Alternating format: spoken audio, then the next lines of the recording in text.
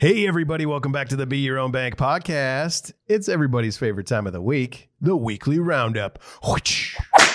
Hey, guys. Welcome back. We really appreciate you tuning in. Please remember, like, subscribe, turn on those notifications. That helps us out a lot. And we also like your comments. So let's get into it.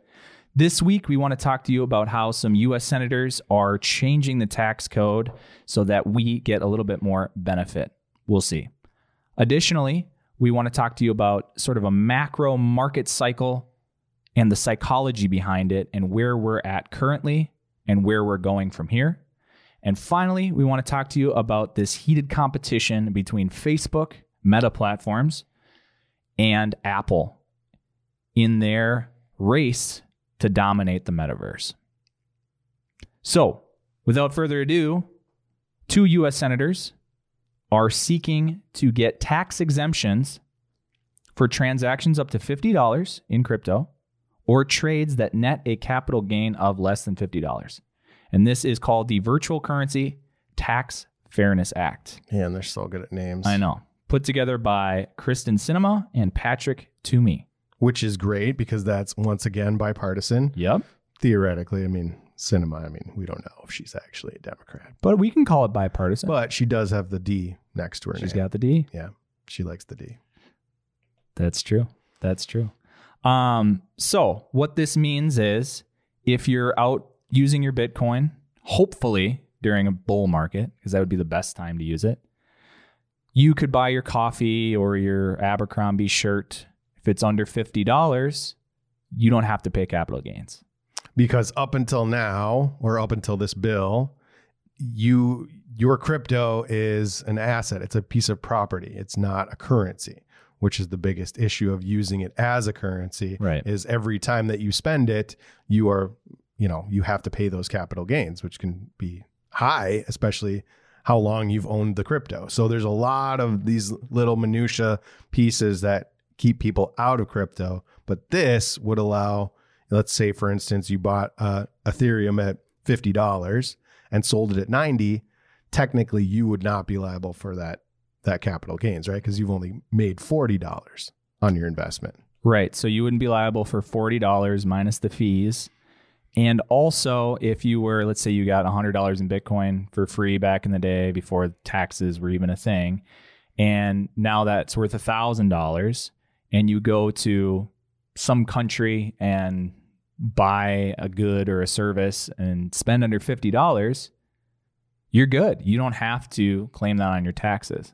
So that's the other incentive, is using it, for that transaction. Yeah. And obviously now it's difficult because you're selling a property in order to buy something through that transaction, which is cumbersome. And also the fee for making that purchase is usually high, especially now, like Bitcoin. Obviously, we talked last week about the Lightning Network, which is making, payments basically free. So if we're now getting Lightning payments for basically free, and we're getting a, tax write-off benefit sort of not having to pay those capital gains, now this is more of a viable transactional currency. Well, and I think originally the bill idea was $200 maximum. Sure.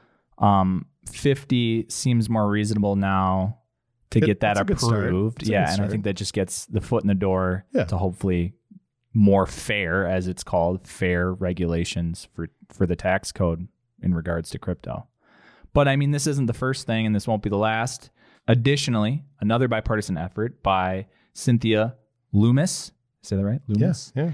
And Kirsten Gillibrand, they want to give the Commodities and Futures Trading Commission more say, or a majority of the say, over the laws concerning crypto, because a lot of crypto so far has been considered a commodity, so that would be under their jurisdiction. Right, and backing up real quick for those, quick synopsis, right? We have securities and commodities. Commodities are indistinguishable from each other, grains of rice, coffee beans. They're fungible. They're fungible, exactly. Yeah. And securities are basically businesses. Yeah. So now that this particular bill is saying we want the CFTC versus the SEC, Securities and Exchange Commission, to be more in charge, that's good because we want these to be commodities, not securities. Yeah, because it makes the whole process less cumbersome and easier for everybody in terms of retail investors. And isn't that what we're trying to do? That's what we want. We want to make this easy to access and easy to use. Yep. And additionally, they wanted to add more stablecoin regulations so that there's more audits on the books to see what the reserves are for like Circle's USDC or Tether, and additionally ensure that they have enough liquidity to back a bank run situation when people want to cash their stable coins out, because we can't have another Terra Luna thing. It's just going to cause mass hysteria. We need this to be as trustworthy and regulated appropriately. And don't get us wrong, we will have another Terra Luna situation. We will, yeah. It'll probably be Tron, honestly. If we get legislators on board to give us some meaningful regulations, this is how we move forward. If we just go, this is a whole Ponzi scheme, everybody's going to get hosed, and you're going to be left with empty bags, then that doesn't help anybody. No. So our leaders... Take me to your leaders. These guys are actually trying, which I give credit for. And they're bipartisan, which I love, because that's the only way anything is going to really get done. Yeah. So moving on to the psychology of all of this, because it's so much psychology. It's all emotions. So many people just put all their emotions in, and everybody. I mean, we're to blame too. We're moon boys. When you get money, it make happy. When you lose money, it makes sad. Yeah. Anyways, so do we want to throw up the market cycle on the... Yeah, we can throw up the market cycle. I have it right here. Okay, so this is kind of just a textbook overview of what we experience in a market cycle and the psychology behind each different phase. Because as we say all the time, this is an emotional thing that shouldn't be, is that you shouldn't let your emotions play into this. The minute you do, you make the wrong decision. And it happens frequently to everybody. So the less you can let your emotions play into it, the better you're going to end up having a larger portfolio down the line.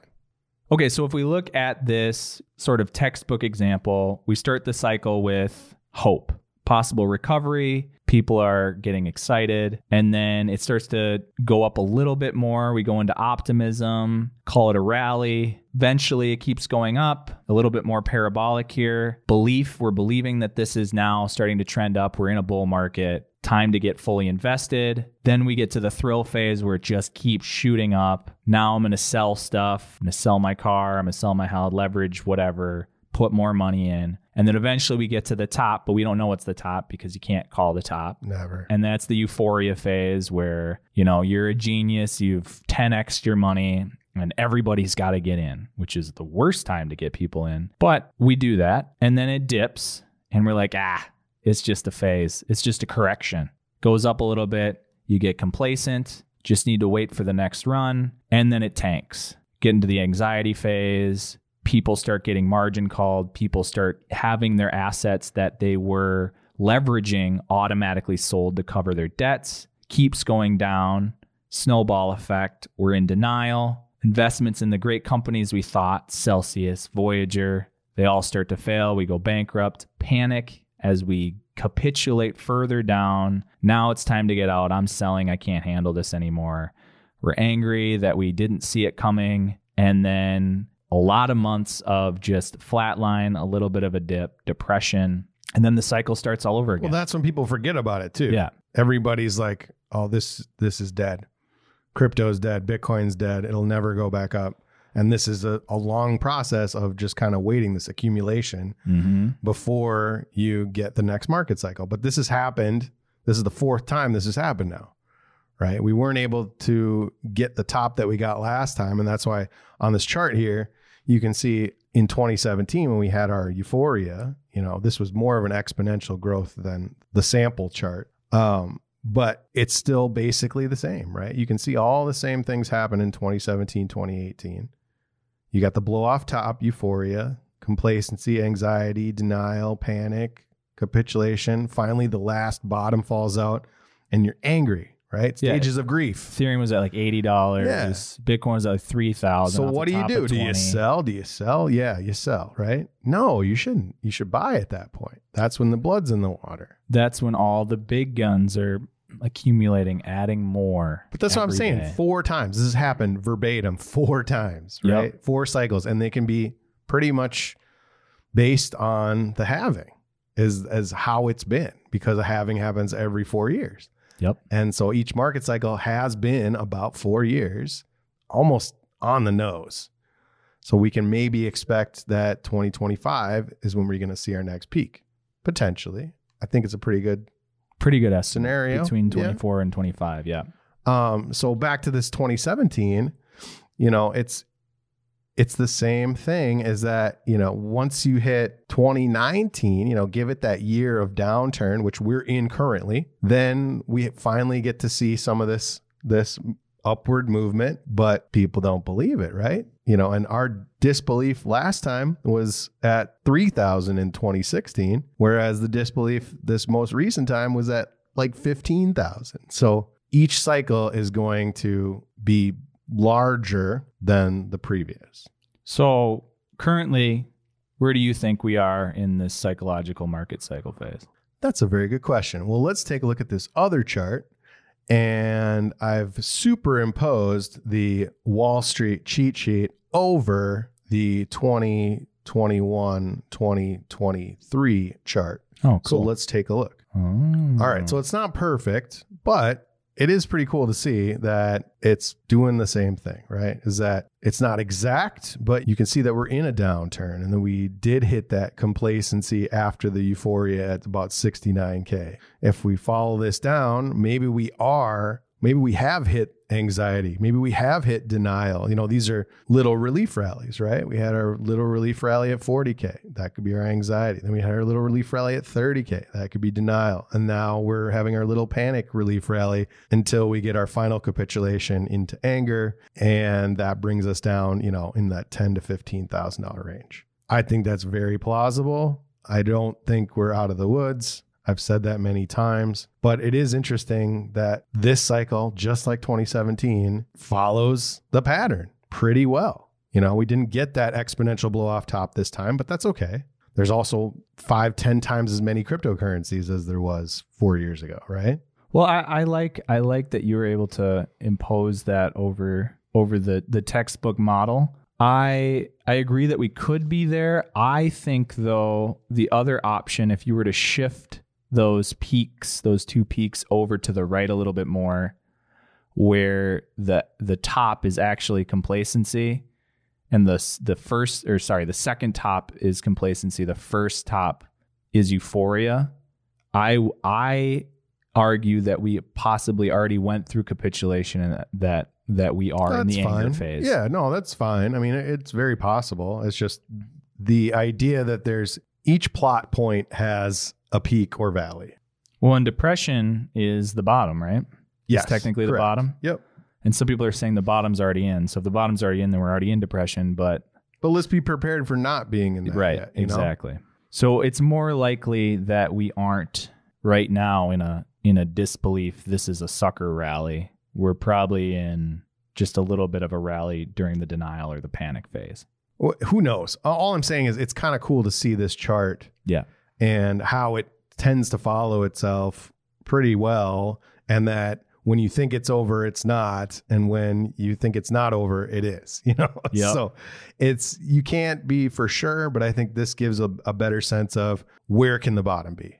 And well, I don't think it will go down to 5,000 like this chart would suggest.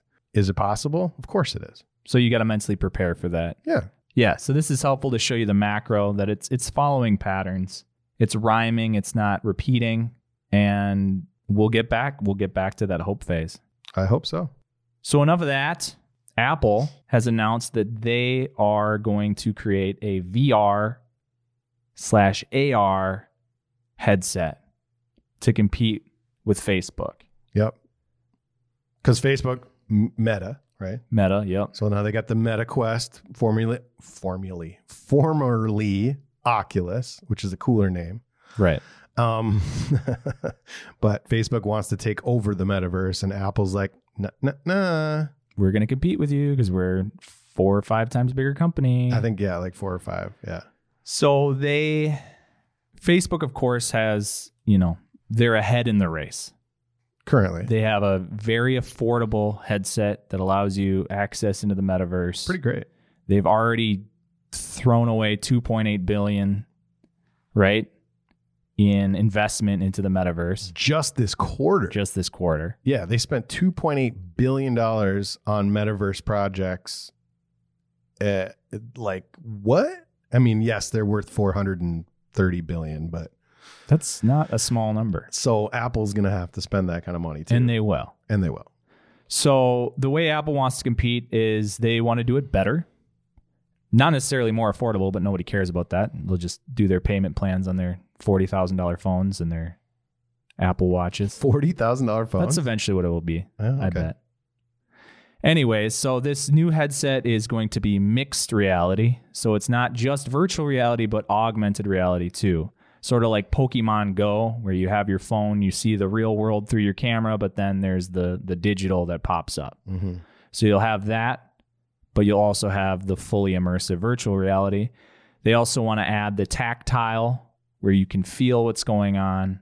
They've got these 2 little rings that'll fit on your fingers and sense if your hand's open or closed. I think they're adding... Yeah, they're doing the same thing, Zoom gloves. And all that. Yep. So, I mean, it's going to be Minority Report meets Ready Player One. Basically, we're going to be living in a Spielberg movie. Yeah. Which is not a bad thing necessarily. 16 gigs of RAM. And so this is going to be better, more expensive, but it's going to have better technology. So they're working on the patents right now. They're getting the patents. So what it says is there's going to be a release of some sort, not a release, but one of those TED Talks, probably January, right? Where they're going to reveal. That's what they call it, the reveal, right? Yeah, like the E3. Yeah. And so that will be before anything's ever made. So I would say, I'm guessing here, but I would say Meta, Facebook, has about 2 years to corner the market. Ahead of them, yeah. But, I mean, imagine an Apple VR. Everybody's going to want that.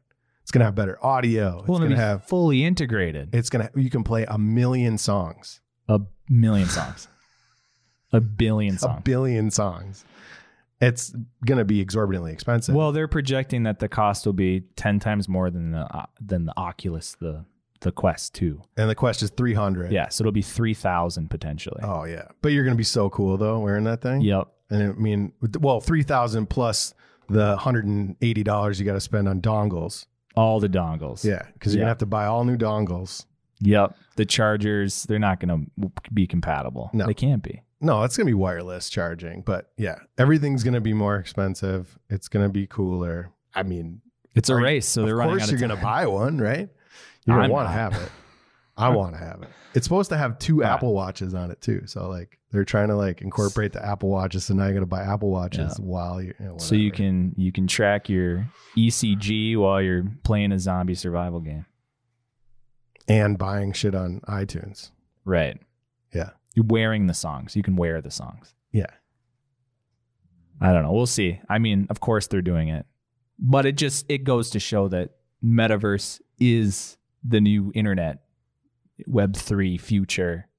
Because if Apple's on board, they're targeting the masses. Well, and Zuckerberg says he wants 1 billion people in the metaverse, which I think there's 8 billion people on the planet, and there's over 1 billion people on Facebook. So there's multiple billions. There's multiple billions of people on Facebook. So he wants to transition all those people into the metaverse. And Apple's like, hold my beer. Yeah. Yep. That's the roundup. Thanks for tuning in. All right, let's take a look at those charts. All right, let's take a look at Bitcoin. Right now, we are sitting just under 24,000, which means the rally is continuing. You can see if this is continuing to our 4th wave. We are on the way.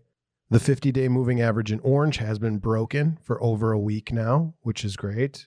Our next resistance level would be right around the 100-day moving average. If we can break 25K and that'll act as support, then we've got our 28 to 30K, which would potentially be our continuation of wave 4 of our Elliott wave formation. Let's go back and take a look at 2018, which was 4 years ago, our previous bear cycle. If we take a look, we are in early August. So late July 2018, we had a push and a correction from 6K to 8,500, then back to 6K. Then in August, we had another little push from 6K to about 7,500, then back down to 6K, which we ranged right around 6K for a couple more months. And then mid-November is when we took our final leg down, which was another 50% correction. So if that does happen, we would be looking at a $12,000 to $15,000 Bitcoin. Signs seem to be pointing in the same direction, but this would be the first recession that we've been through in the crypto market. Let's take a look at total market cap. Total market cap, same thing. We are above the 50-day moving average. We are playing with the 100-day moving average. Next stop would be 1.2 trillion, followed by 1.3. And if we can get up to 1.5 trillion, that would be a significant rally. I'm still playing this market conservatively. All right, let's take a look at our dollar cost averaging. I've got Shiba Inu. Shiba Inu has been correcting for almost a year now. Seems to have bottomed out right around 700 Satoshi. Currently at 1,200 Satoshi. Might be a good opportunity to pick up some Shiba Inu. Next, I've got EOS. EOS is below the previous low. It seems to be coming back a little bit. Once we do cross this 150 range, then we could see some significant upside. But 125 is a good deal for EOS. And lastly, Litecoin, similar to EOS, it's below the support line. Once that crosses back above the support line in the $70 range, there could be some decent upside with Litecoin. That's it for the charts, gang. We are the Bit Bros. Remember, we are not licensed financial advisors. All content is intended for educational purposes only. Please do your own research and only risk what you're willing to lose. We'll see you next week. Thanks for tuning in. Please remember, like, subscribe, leave us a comment, and you can also listen to us on Apple Podcasts and Spotify. We'll see you next week.